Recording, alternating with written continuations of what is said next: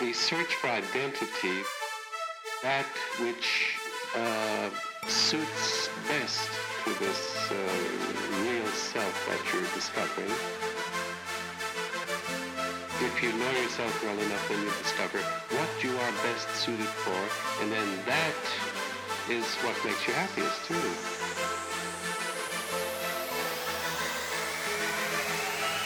Self-actualization means the making real of the inner self, and that means what you love, what you're interested in, what excites you, what fascinates you, and that is the cause outside yourself, which paradoxically then becomes a defining characteristic of the self. Welcome to the Maslow Peak Podcast, presented by Spring State Media Group. I'm your host, Brett Griffin, and our guest today is Jared Romley, Director of Social Strategy at Anyone Collective. Anyone Collective is a creative studio based out of Los Angeles. Jared and I go way, way back. We went to college together, took a political philosophy class together, our bands played music together. We followed each other's respective careers and various side projects over the years, but we've always stayed in touch. He's a political activist. He's one of the smartest guys I know. He's a devoted dad to not two, like I have, but three little girls. Jared can be found on Twitter at JLRY and Instagram at JL.RY. And Anyone Collective can be found at weareanyone.com. Jared, thanks for coming on the show. Thank you so much, Brett, for having me. I'm really excited to get into it today. Yeah, it's been chat with you. Yeah, it's been fun kind of following you over the years and seeing your various political posts and creative posts and posts of your girls and everything. I'd love to. I want to thank you and for not unfollowing me on Facebook. I appreciate your support. We're still friends. That doesn't mean I didn't hide you, but I know, yeah, right. Yeah, no, exactly. we're on the same side. I promise, we're on the same side. Yeah, no worries. We'll talk a little bit advertising. We'll talk a little bit politics. We'll talk a little bit, raising little girls, and we'll just kind of see where this goes. Yeah, sounds good. So in the interview notes, you said you wanted to be presented as Director of Social Strategy or Social Charlemagne. So yes. What does a Social Charlemagne do? Okay. Yeah. Well, the funny thing about advertising, new advertising, social media advertising is that everybody has a crazy name: social media ninja, social media Jedi, right? And so that's kind of a funny take on what the industry is doing. When it comes down to it, I'm Director of Social Strategy for Anyone Collective. That's my official title on my business card. But sometimes I throw that Social Charlemagne out. I love Charlemagne the God. He's a hip hop guy, a podcaster as well. And then Kid Charlemagne's one of my favorite songs from Steely Dan, a band from the 70s. And then if you look back in history, Charlemagne was actually a pretty influential guy in Western Europe and Southern Europe. So I liked how it sounded, and sometimes I throw that out there just to get a laugh and to kind of laugh at myself, because the fact is, in social media advertising, you just can't take yourself that seriously. Indeed. So how did you originally get into this? In college, I was a PR major. Right out of school, I got into advertising and PR with a small nonprofit in Newport Beach. From there, I was reintroduced to a couple guys from the college I went to, the college that you and I both went to, and I started blogging for them. We had some fun. We wrote some posts, and one thing led to another. From blogging with these guys, opened up the world into social media advertising. And in 2007, 2008, the guys from college started a company called Balboa Media Group, which eventually became Column 5, which is Column 5 Media is one of the top agencies in Orange County now. Really proud of the guys for building such an awesome agency. Column 5, friends of the podcast? Yes, yeah. And they're actually the guys who got me into this, and we all kind of learned all this stuff together back in the mid-2000s. So you said you were a PR major in college. What did you want to be when you grew up? Well, I have the wonderful gift of ADD, so I wanted to be a lot of things. Um, and being a little kid, it went from wanting to be a major league pitcher to being a rock star. But then in high school, I caught the political bug. My mom, uh, I'm a mama's boy. For all you mama's boys out there, um, it's great. Anyways, she handed me a book called Profiles in Courage, and it was a book written by John F. Kennedy, and that book just basically changed my life. I saw politics as a force for good, and that's something that I wanted to be a part of. So I was the kid in high school who, uh, read policy magazines. I grew up in Northern California near Stanford University. They had this thing called the Hoover Institute, and they had public policy magazines at like Barnes and Noble and Tower Records, and I would pick those up. And then there's also a magazine by JFK Jr. called George Magazine in the 90s. And I was politics all the time in high school. So long story short, if I had a dream when I was in high school, when I wanted to grow up, I wanted to be president of the United States of America. The politic punk rock president. That's funny. Yeah. If people read my bio, it's peace, politics, and punk rock for sure. That's there you go. Something that definitely describes me. So you go into college going down the PR road, thinking about politics, thinking about music. You start blogging with the guys. Was there a moment or a specific instance that you realized marketing advertising was something you absolutely had to do? You know what?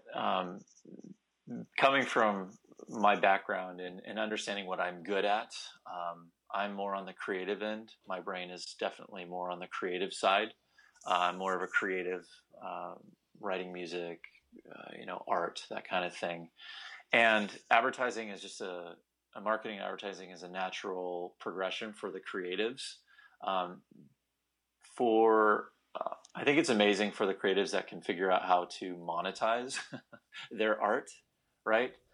Some bands that kind of made it from our era, Fall Out Boy. That was kind of the bands that would tour through, Southern California. They'd stay on my couch as they played Chain Reaction, right? And they made it big, and they did a really good job with what they did, right? Mm-hmm. Good for them for being able to monetize their art. I was never able to really figure out a way to do that. So advertising and marketing was a natural progression for my creative outlet. And in all honesty, I can't imagine myself doing anything else because I get to go to work every day and I get to be creative. I get to go to work every day and think of stuff that wasn't there before and build something out of nothing. And that's really exciting to me. And that's, being a creative, again, going into marketing was just a natural thing. So that's a good segue to the next question. So what's a basic day like for you? Yes. Well, I live in Orange County. I live in Orange, California. And I, luckily enough, get to commute on the train every morning up through Los Angeles into downtown. And then I take the Gold Line up to South Pasadena. So my morning starts on a good morning. I'll go wake up, stop off at Portola Coffee. Shout out to them. Best coffee in Orange County. Amazing. Get my Americano, jump on the train, and then get to my office. And, right off the bat, we, meaning the other directors and I, get together with the team. We kind of set out the agenda for the day or the week, and then we get to it. My day consists of a lot of strategy meetings, ideation sessions, and a lot of management of people, and making sure that they are doing what we need them to do. Because I'm on the creative side of things, I rely heavily on producers and project managers, which are the lifeblood of any advertising or marketing agency. I send up a peace sign to all you producers and all you project managers out there who have to deal with us creatives. Thank you so much for keeping us on task and helping us get to the finish line. So I manage a bunch of those guys. I make sure that they understand the vision, the ideas that are being put forth, and then they put a plan of action together with designers, editors, video guys, you name it. We work with all types of creatives in the advertising industry, and we just produce. We produce every day. So how much of this is the brand telling you what it is they're trying to portray versus you kind of drawing it out of them? Kind of what's your role in kind of making all of that happen? Yeah. So typical advertising agency is like the show Mad Men. For people who've seen the show Mad Men, you have clients, and clients always have their ideas, right? And there's kind of a saying in our industry, which is hashtag your ideas suck. And the truth is, no idea is a good idea until a client thinks it's a good idea. And there is this weird symbiotic balance between clients and agencies. There's this push and pull on the creatives in the agency wanting to push the envelope very, very far. And then the client saying, okay, that's nice, but let's pull it back. Let's rein it in a bit. So there's a healthy tension between clients and agencies. And when the tension gets unhealthy, that's time for probably, the client and the brand to move on and find other people to work with. And that happens in our industry. A typical brand agency relationship is around 3 years. And sometimes they can go as long as 5 years or more. But that's what you typically see in the ad agency is 2 to 3 years with a brand. So how do you get to the core of what a brand is? What they're trying to say. They may not even know. They know who their customer might be, but they don't necessarily have a good handle on how to communicate to them or how to communicate that feeling, what they're trying to make their customers feel. How do you get to the core of that and help them communicate that? That's a great question. Well, first and foremost, you've got to sit down with the client and you've got to listen. You've got to listen because the client spends 24/7 with their product, right? So they are so close to their product. They know their product better than anyone. But they've hired an agency to come in and kind of give that outsider's perspective. So first and foremost, it has to start with listening. You've got to listen to your clients. You've got to ask good questions, and you've got to allow them to speak. Now, that being said, it starts with listening, but then it comes down to, and this is one of my favorite parts of my job, which is after we've listened to the client, it's time to start ideating. It's time to start coming up with those big ideas, right? And I'm kind of old school, so I love getting on a whiteboard and, all these ideation sessions, I'll get on a whiteboard and then we just start doodling. We start drawing on the whiteboard.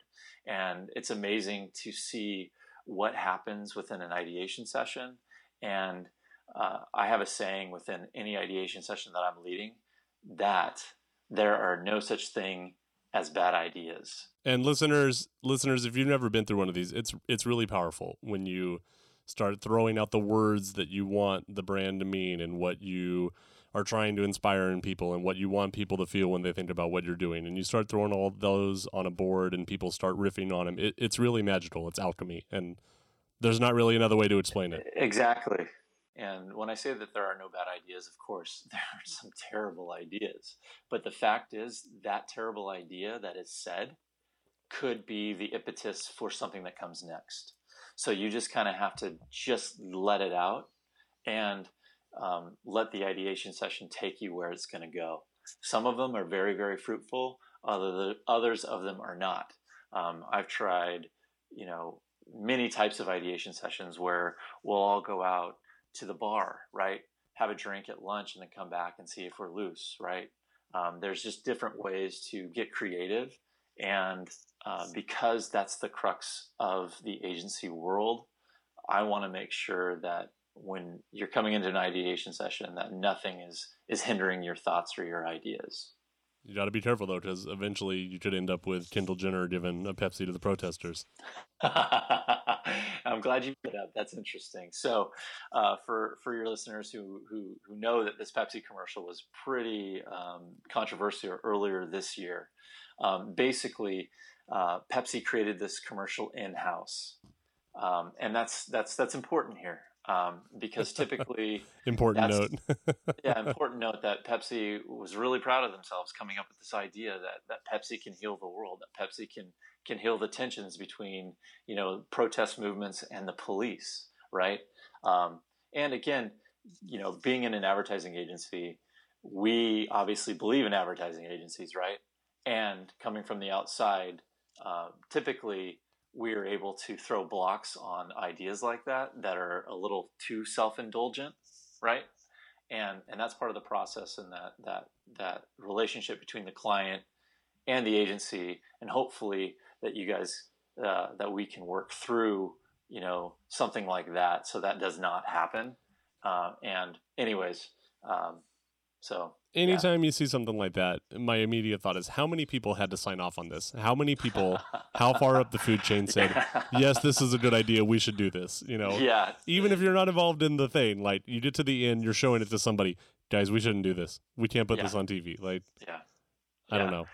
And that's not to say too that what they were trying to, I can see what they were trying to do, right? They were trying to be inspiring. They had all the right elements. You hire the right influencer who has 10 billion people on their Instagram and their Twitter and their Facebook and their Snapchat, right? You hired the right influencer, but the message just fell on deaf ears, right? But that's not to say that other marketing and other advertising can't be inspiring, right? Right. There is one commercial that I will always go back to for me, and it's a commercial in 2007 by Wyden and Kennedy, a great agency up in Portland, Oregon, and they did the Go Forth campaign for Levi's. And this was a really interesting time. 2007, that's when people were wearing 7 jeans, right? They were wearing True Religions. They had all these like designer jeans. Mm-hmm. And I'm sitting in the movie theater, and it's the 20 minutes before the movie theater, so all you're seeing is commercials. And this commercial pops up, right? And right then and there, I became a Levi's guy. I saw this commercial and I was like, wow, this commercial gets me. I totally connected with it, and it was amazing. It was a minute-long commercial. It's called the Levi's Go Forth campaign. Google it, look it up on YouTube. It's also, there's a Charles Bukowski poem read over it. It's phenomenal, but that's the power of advertising, right? Yeah. When you are least expecting it, you see a message and you identify with that message and you go, you know what? That product gets me. And to this day, I have been a Levi's guy for over 10 years. And I always love watching the Nike commercials for the World Cup every year. There's always a big, cinematic World Cup commercial. And the one, I think it was 08, where it was Right the Future. And it was, all these people playing and they're getting ready to take a penalty kick, and what happens if I miss this, and it extrapolates this whole worst case scenario. And I always, that's one of my favorite commercials. 100%. Like, advertising can really can move the world. And we, not to get political yet, but we saw that with the Trump campaign, right? He is a brilliant marketer. He knows advertising. He knows slogans, right? In 2008, Obama, new slogans, yes, we can. When I would watch an Obama speech in 2008, I'd get goosebumps, right? Just like when you're in a movie, just like when you're seeing a commercial that really moves you, you have a visceral emotional experience to a message. And I think that's another reason why I found myself in advertising, is that there's still that message. There's still the ability to persuade someone towards a common goal or an idea.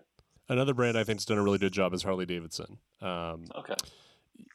If you've never ridden a motorcycle on the street, it's hard to explain that feeling. Okay.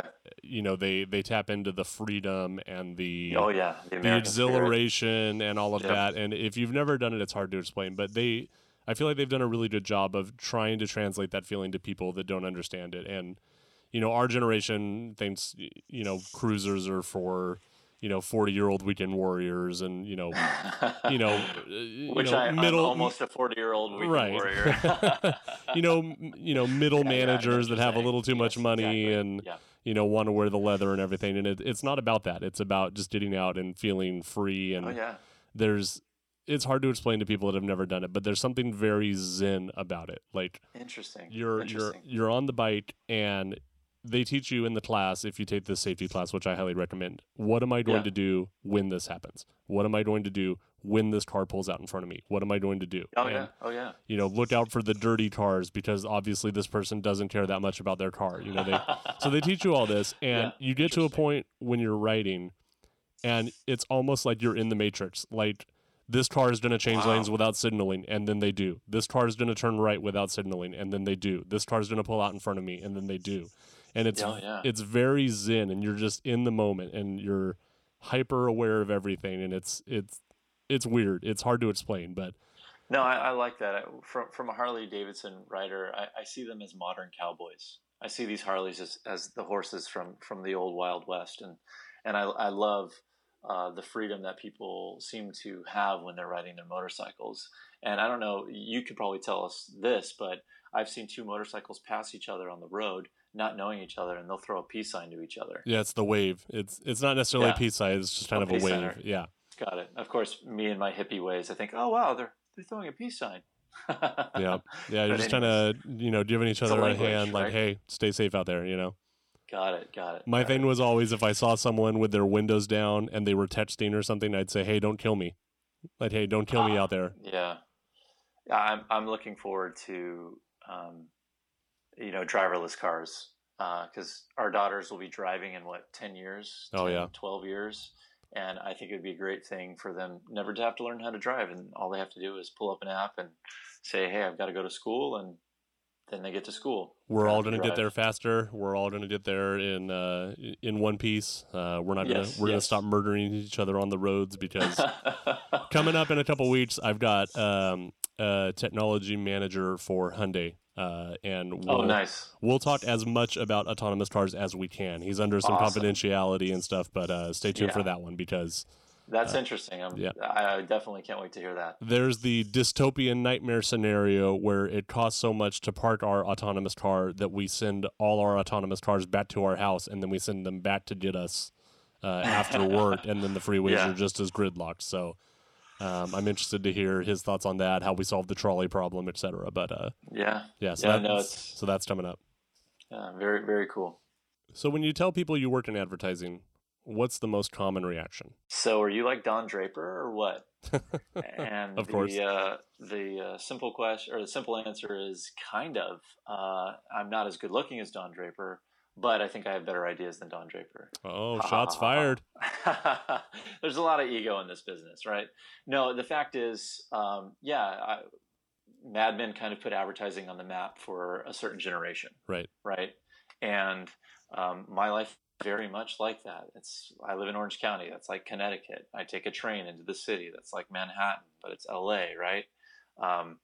There's late nights. There's a lot of traveling. There's a lot of cool things. There's a lot of drinking, right?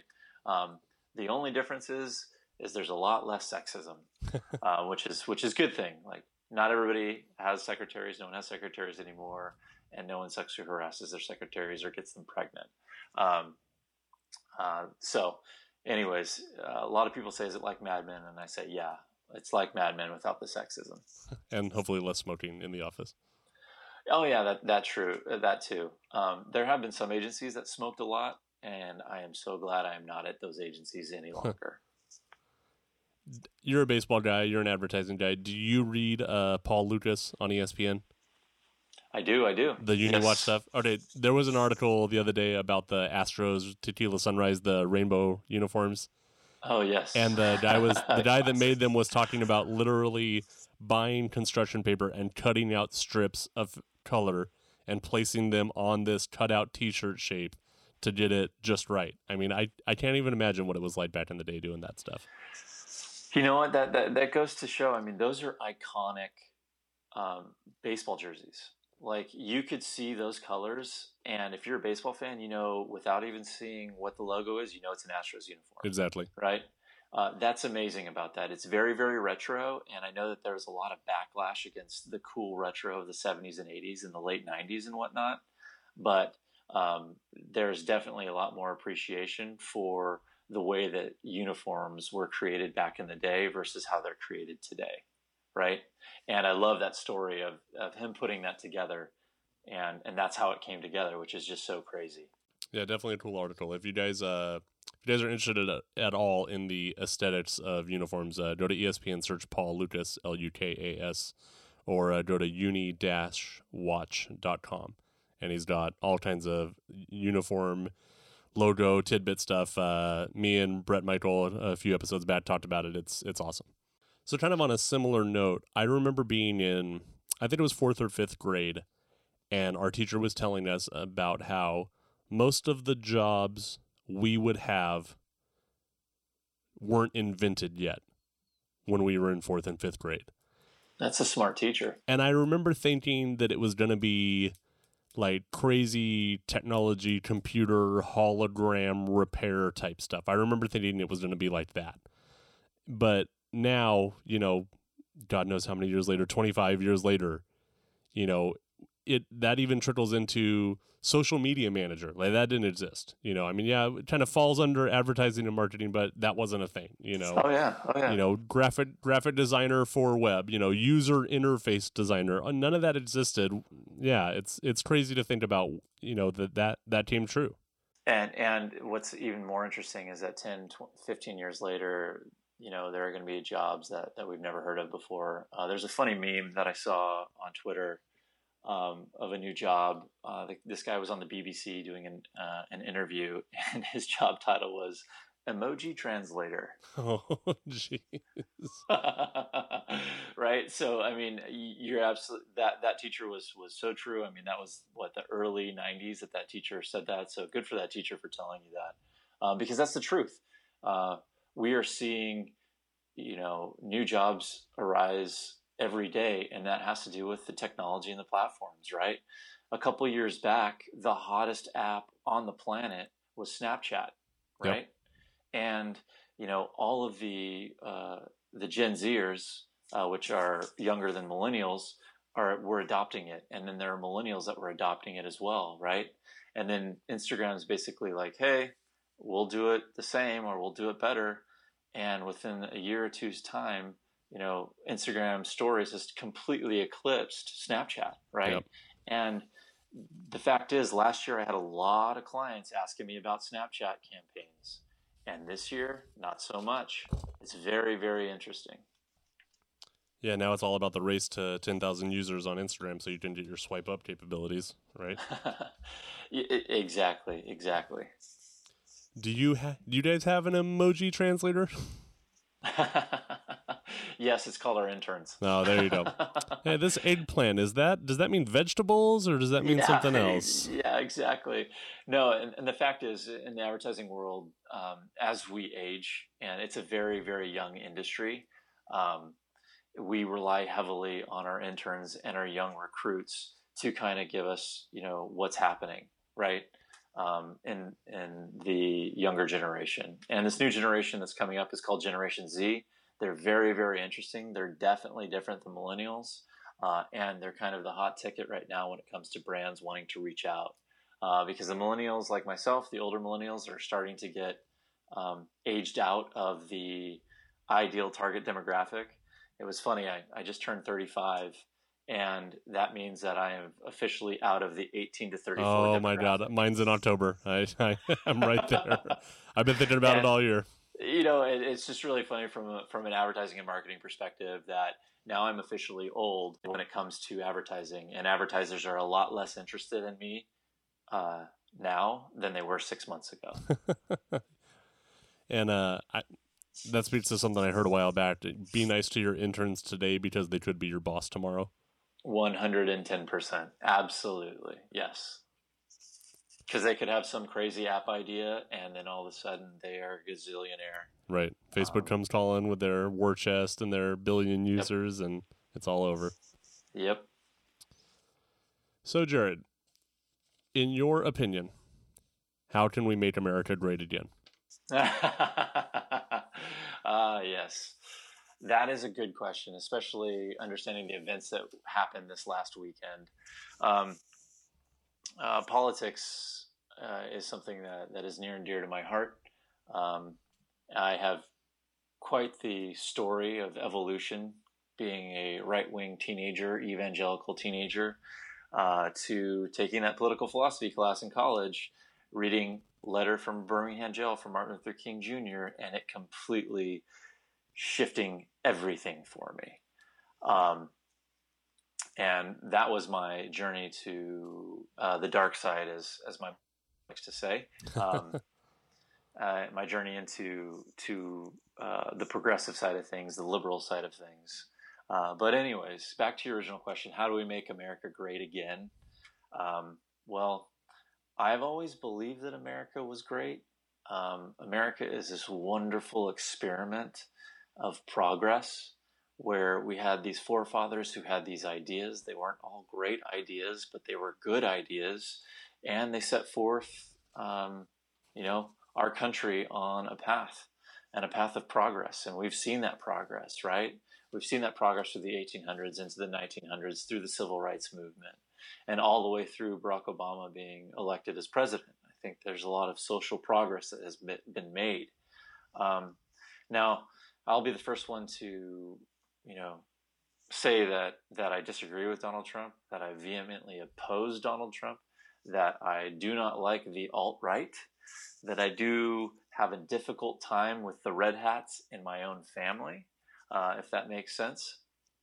But all that to say, the way that I can try to be a better American tomorrow, to be a better American today, to do my best to make my country great, my state great, my county great, my city great, is to love my family first and foremost.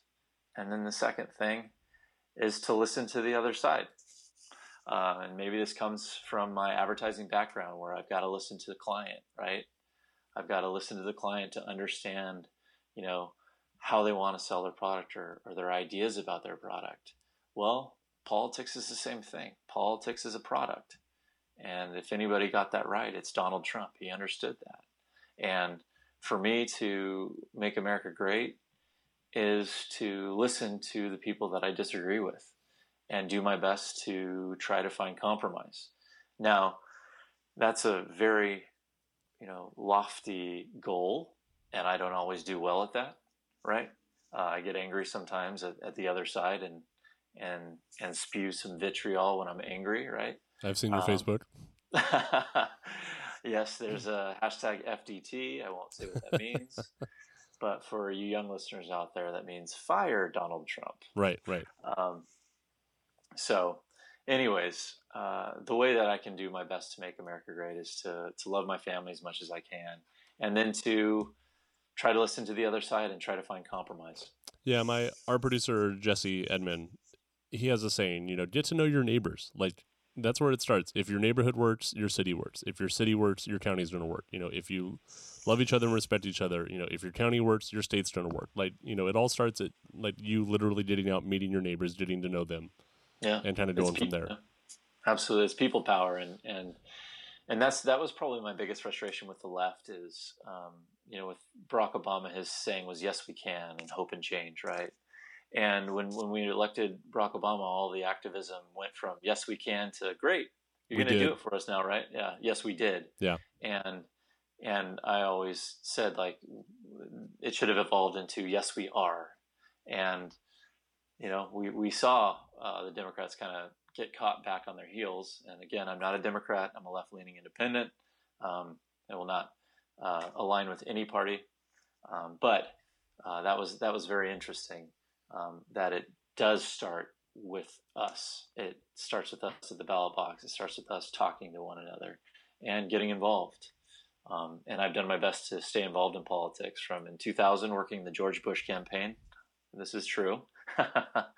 To 2014 volunteering with the Kerry campaign, to 2008 volunteering with the Obama campaign in 2012, and then in 2016 betting on the wrong horse. Right. But still getting involved as much as I could there, supporting, doing $5 here and there to support the candidate that I believe would have done the best job. And you mentioned a little bit ago the American experiment.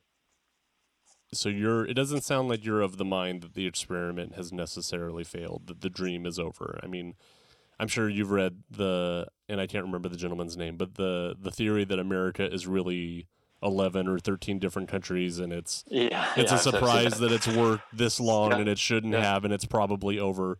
So would you say that the experiment has failed? And if not, where do we go from here?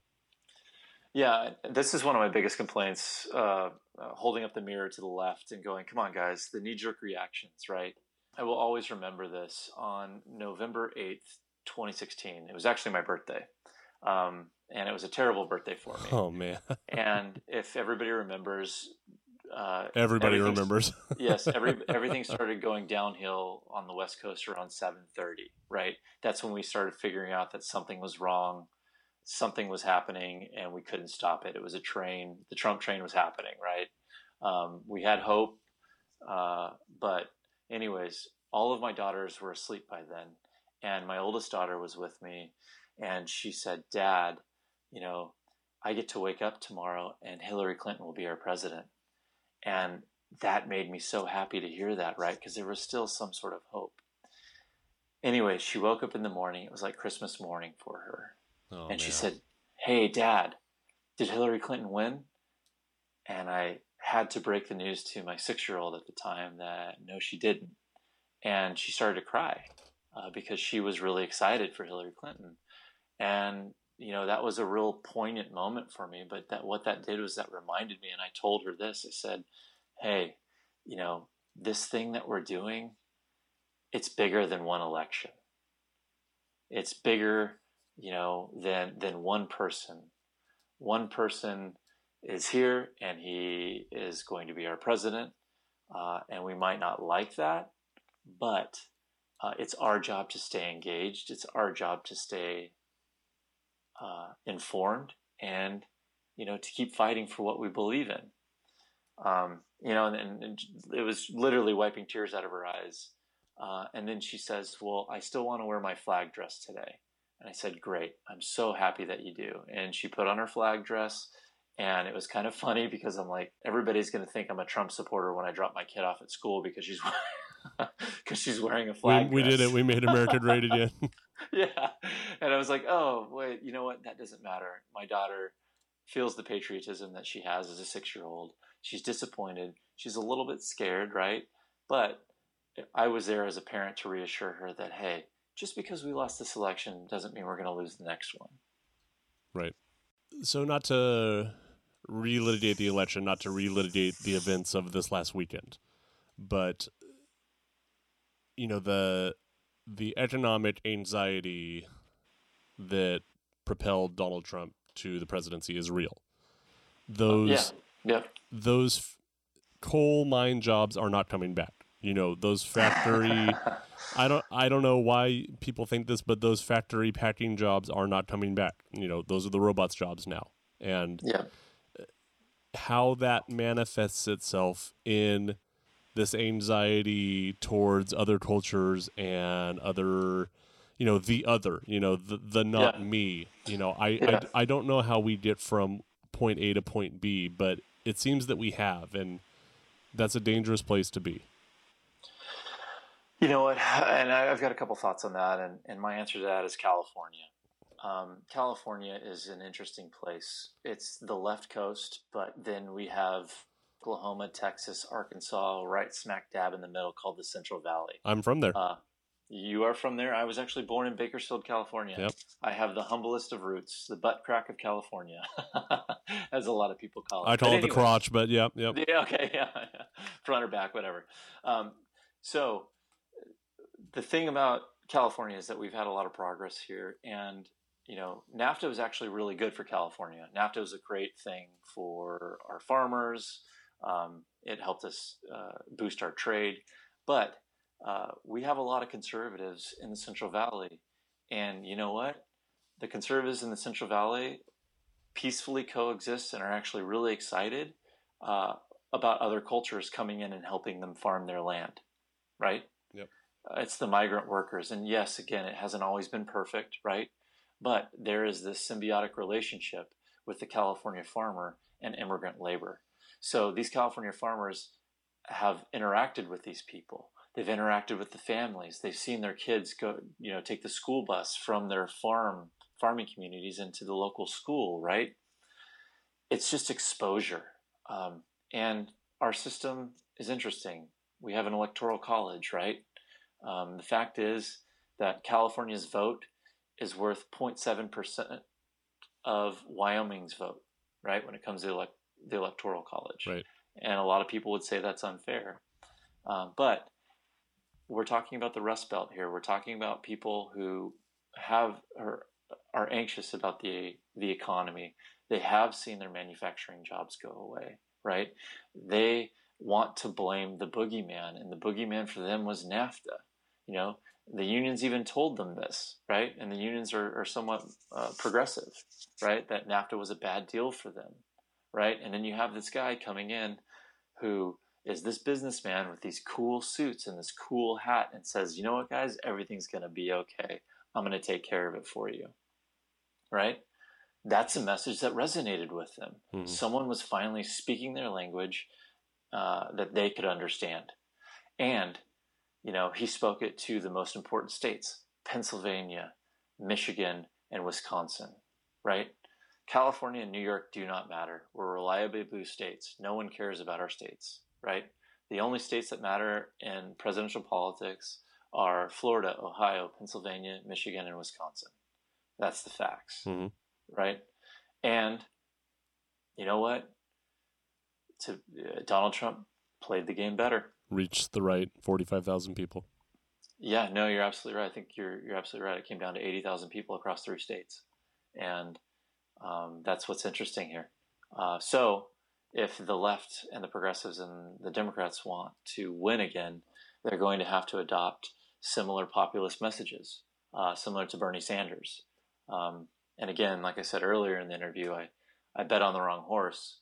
And that when I had a lot of Bernie fans who are friends of mine who really did not like it that I came out and supported Hillary Clinton with a full-throated support. I remember your post. I remember reading it. Clear eyes. And it made a lot of people unhappy on the left because she was the moderate.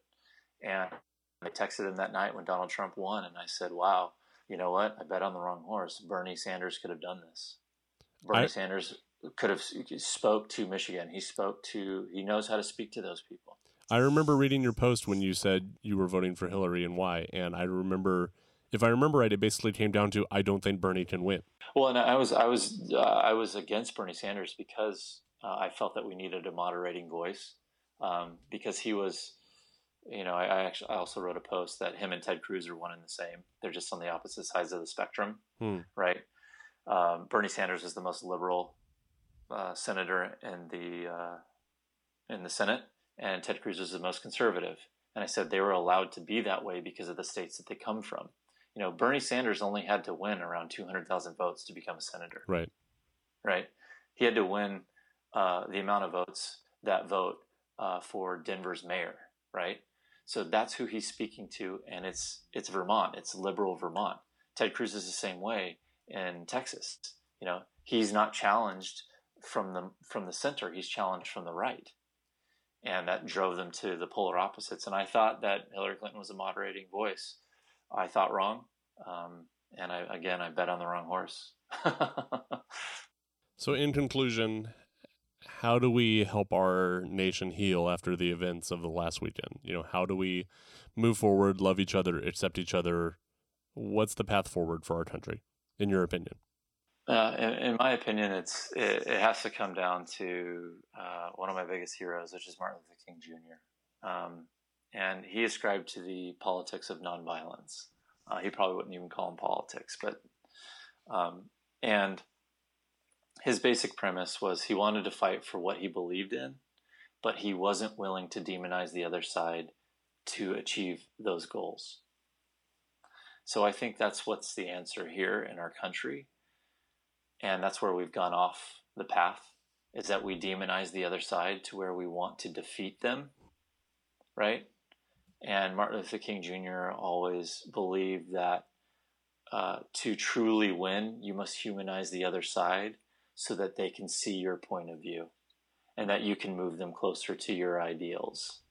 And I think, you know, understanding, you know, his prophetic vision, which is, you know, the arc of the universe bends towards justice. Mm-hmm. because oppressed people can only stand to be oppressed for so long that they will fight for justice.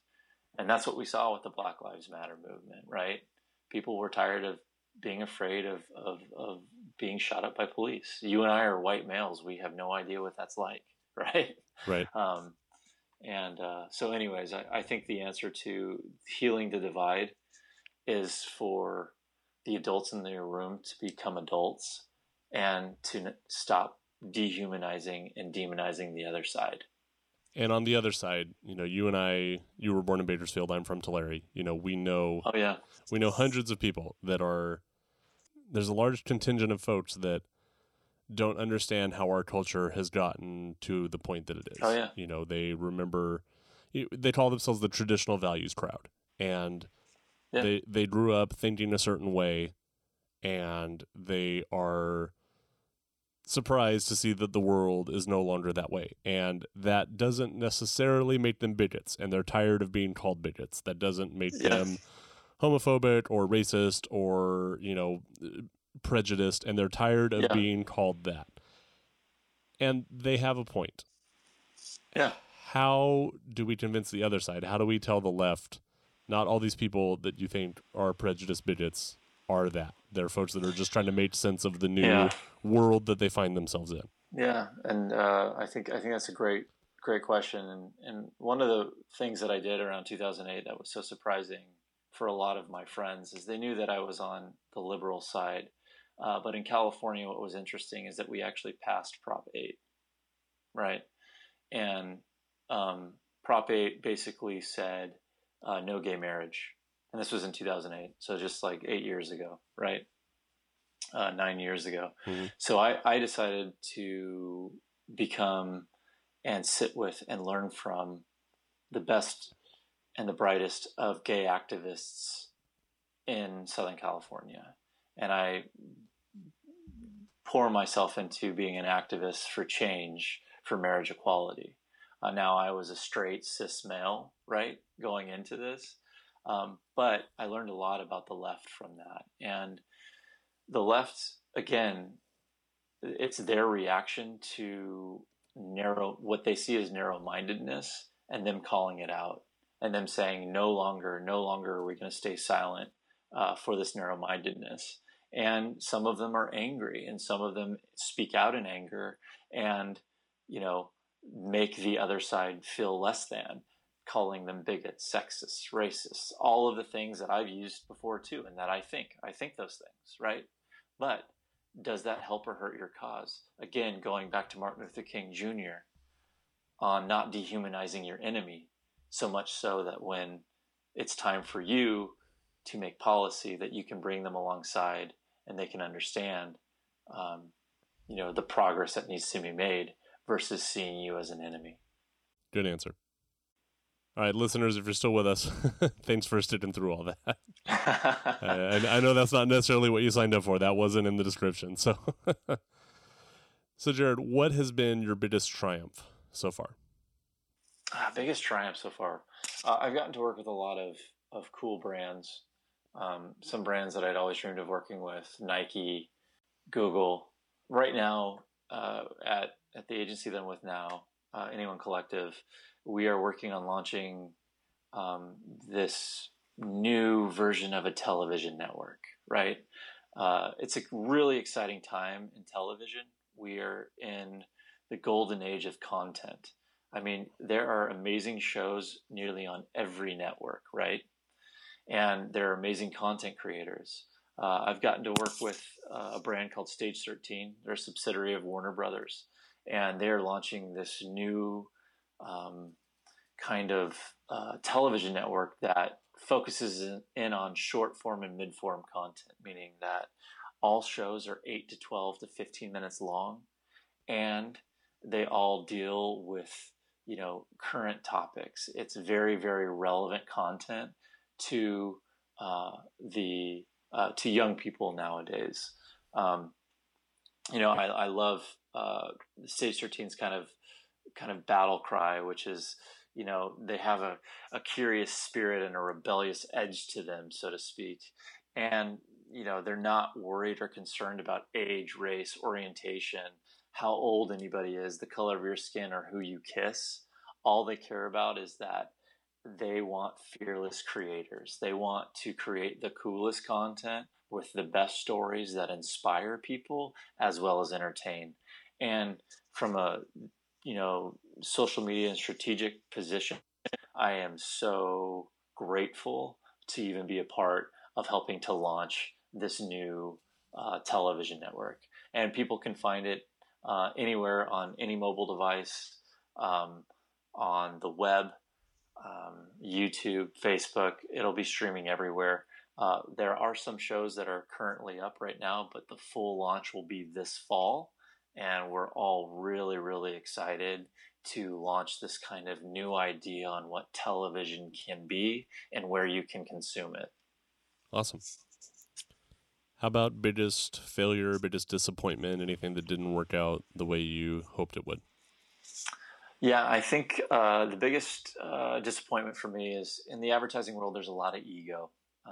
And coming from the sports world, I played a lot of sports. There's a lot of ego in sports. You want to win. You want to be the best. And when I switched teams, I switched agencies, I kind of burned some bridges in my earlier career. I wish I would have not done that. I wish I would have left on better terms. But I did the best that I could at that moment. But looking back, hindsight's 2020. I really wish I would have left one of the first agencies I was at better, and not burned any bridges. As time has gone on, I have been able to, mend relationships a bit. Obviously, they'll never be the same, but at least everybody's on good terms. And but that's probably my biggest regret. And my advice to anybody in any business is not to burn bridges, even if it feels right at the time. Even if you want to light that match and pour the gasoline and light that match, do your best to hold that match and keep the gasoline in the can, because you never know when you're going to need a favor, when you're going to need a contact. And that's what business is all about. Business is all about your network and connecting. Mm-hmm. Going forward, how do you define success for yourself? Being excited on Sunday nights to go to work on Monday mornings. That's success for me. I said it earlier in the interview. I get to create every day. It's so exciting. And that's success for me. That's kind of, a bigger concept. So to get a little bit more granular on success in my world, even though this is kind of an old school goal, by the time I turn 40, I will have wanted to produce a Super Bowl commercial. So that will be success. So check back in with me in 5 years to see if I was able to achieve my goal, as to getting a Super Bowl commercial, which is kind of like the Oscars, for the advertising industry. What's it going to take for you to get there, in your opinion? Continuing to pour resources into the agency that I'm at now. The agency that I'm at now is filled with talented people with a lot of great contacts and a lot of great connections. We continue to build and get bigger and bigger brands. And as everybody knows, all the brands that are on Super Bowl commercials are typically, your Americana brands, your Coca-Colas, your Bud Lights, your Budweisers, things like that.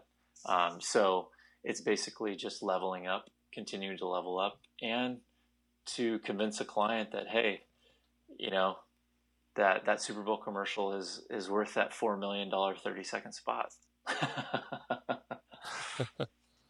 What do you think you'd be doing if this hadn't worked out? If you hadn't got the job blogging and gone into advertising, where do you think you would have ended up? If advertising would not have worked out, and in an ideal world, I would have dropped everything in 2007 and moved to Iowa and gotten a job with the Obama campaign. That's something that I look back on, and I am where I am now because of the decisions that I made with blogging and getting into advertising in the mid 2000s. But if that hadn't worked out, I would definitely be working in politics right now, somehow, some way, in a professional setting. What's some of the best advice you've ever gotten? One of my first bosses brought me into his office, and I think I was probably 23 at the time. And he said, Jared, You'll either have your master's or you won't by the time you're 30. Now, that was a very specific advice that he gave me. But basically, that has stayed with me, and that has helped me understand that I need to have goals for myself. And I typically put goals with an age, right? Like I said earlier, I want a Super Bowl commercial by 40, right? It gives me 5 years to accomplish that goal, to figure out how to do that. And that's one of the best advice I've ever gotten. And you know what? That day I started researching master's degrees. And I was in PR and marketing at the time. It was right before I got into advertising. And I decided that I wanted to get my master's in public policy because I really wanted to learn more about public policy and how to write policy and policy, drafting legislation, versus the politics of what I always loved, which is the arguing. I wanted to figure out how policy was made.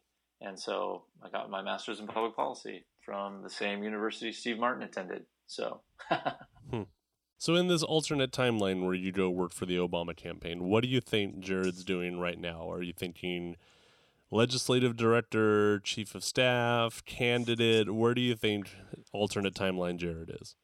Candidate in the 45th California. I'd be going against Mimi Walters this year. Oh man, Mimi Walters. Yep, she's the Republican representative. She's my representative.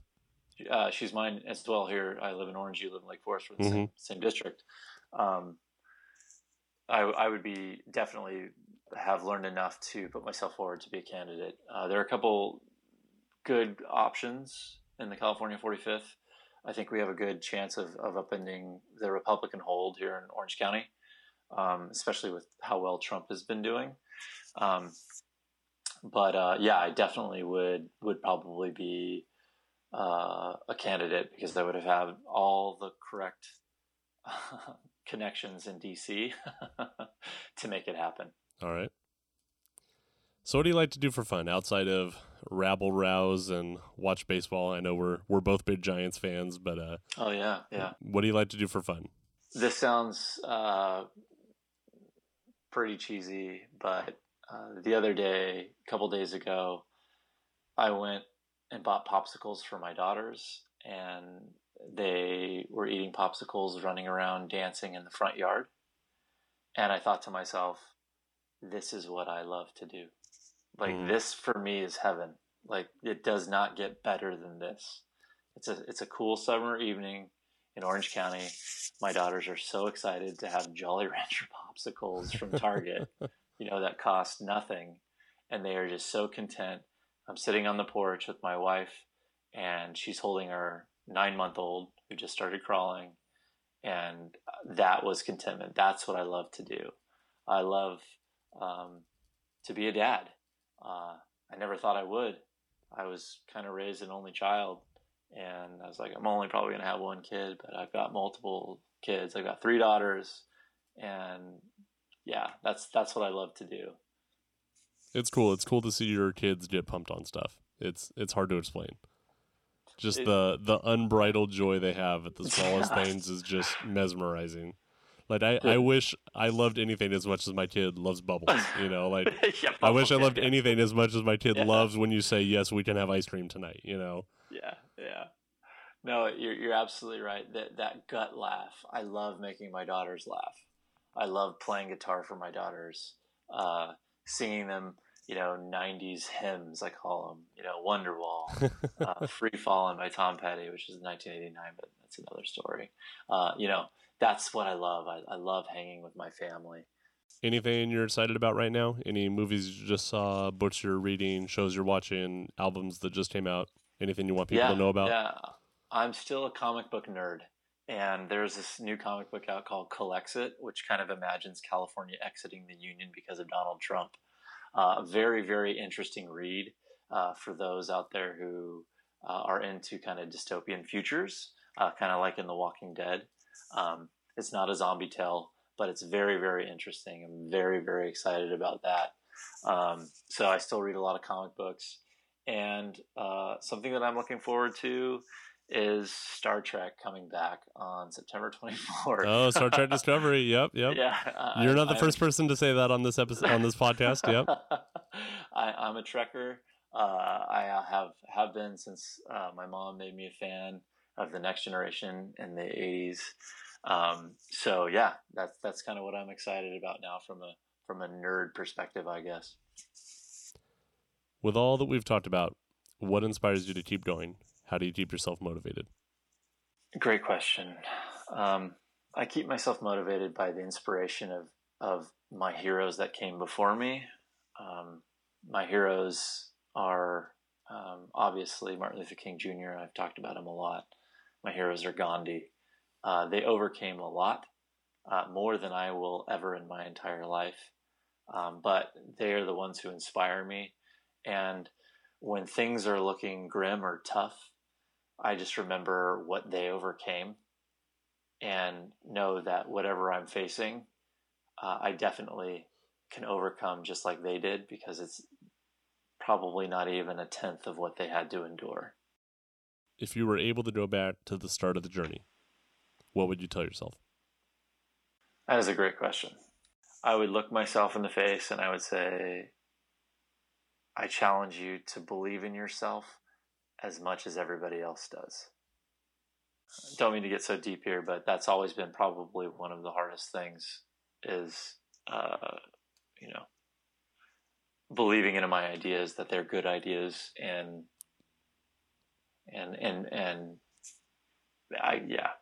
does that make sense? Oh yeah. No, I think everyone goes through that, especially in creativity and creative fields. And no, it's telling my younger self, dude, believe in yourself. You've got good ideas. You can do this, and giving myself the confidence boost. Because there's, some decisions I made early on in my career based on, fear versus believing in myself. And as I get older, I always want to choose myself over being afraid, if that makes sense. Yeah, for sure. I think with creativity, it's always like that. Who am I? Who cares what I have to say? There's always that voice. If it's not great, people won't like it, and I'm not sure this is great, so I'm going to do nothing. That little doubt is always there. Yep, and understanding the world that we live in, we should never play to the trolls. We should always, play to the better angels, to those who believe in what we're doing and believe in us. So yeah, I totally agree with that. You mentioned not burning your bridges. You mentioned having a plan. You have any other words of advice? Life, art, creativity, politics, anything? Yeah, I'll end with a quote from Gandhi, one of my favorite quotes. And it goes like this: healthy discontent is the prelude to progress. And I think that works in politics, and I think that can work in your professional life as well. Awesome. Well, Jared, this has been really fun. You're obviously a very thoughtful guy. You obviously have a huge heart for people, for your country. It's very inspiring, especially in these dark times that our nation is facing. Yeah, and I'm hopeful. I'm hopeful that there are a lot of people who believe in this idea, this experiment, and it's going to keep going. And as long as we can keep a 70-year-old's finger off the red button and a 31-year-old's finger off the red button in North Korea, I think we'll make it. We'll make it okay. The sun will come up tomorrow unless we all nuke each other. Well, except tomorrow, right? The eclipse is coming, so maybe the sun won't come up tomorrow. But other than that, yeah. Again, Jared can be found on Instagram at jl.ry, on Twitter at jlry, where you will see a lot more of his political activity, so you may or may not want to check that out. Stage 13 that he was talking about, that's stage13.com, and Anyone Collective is found at weareanyone.com. Jared, thanks for coming on the show. Thanks so much, Brett. This has been the Maslow Peak Podcast, presented by Spring State Media Group. Our producer is Jesse Edmond. If you like what you heard today, you can find all of our episodes on the web at themaslowpeak.com. You can subscribe on iTunes, Stitcher, Google Play Music, or SoundCloud to have new episodes automatically pushed to you. If you can rate and review the show, that helps a lot. You can also check us out on Instagram, Facebook, and Twitter at The Maslow Peak, and you'll find some behind-the-scenes details, a little bit of everything on there. Thanks for listening. You'll be hearing from us next time.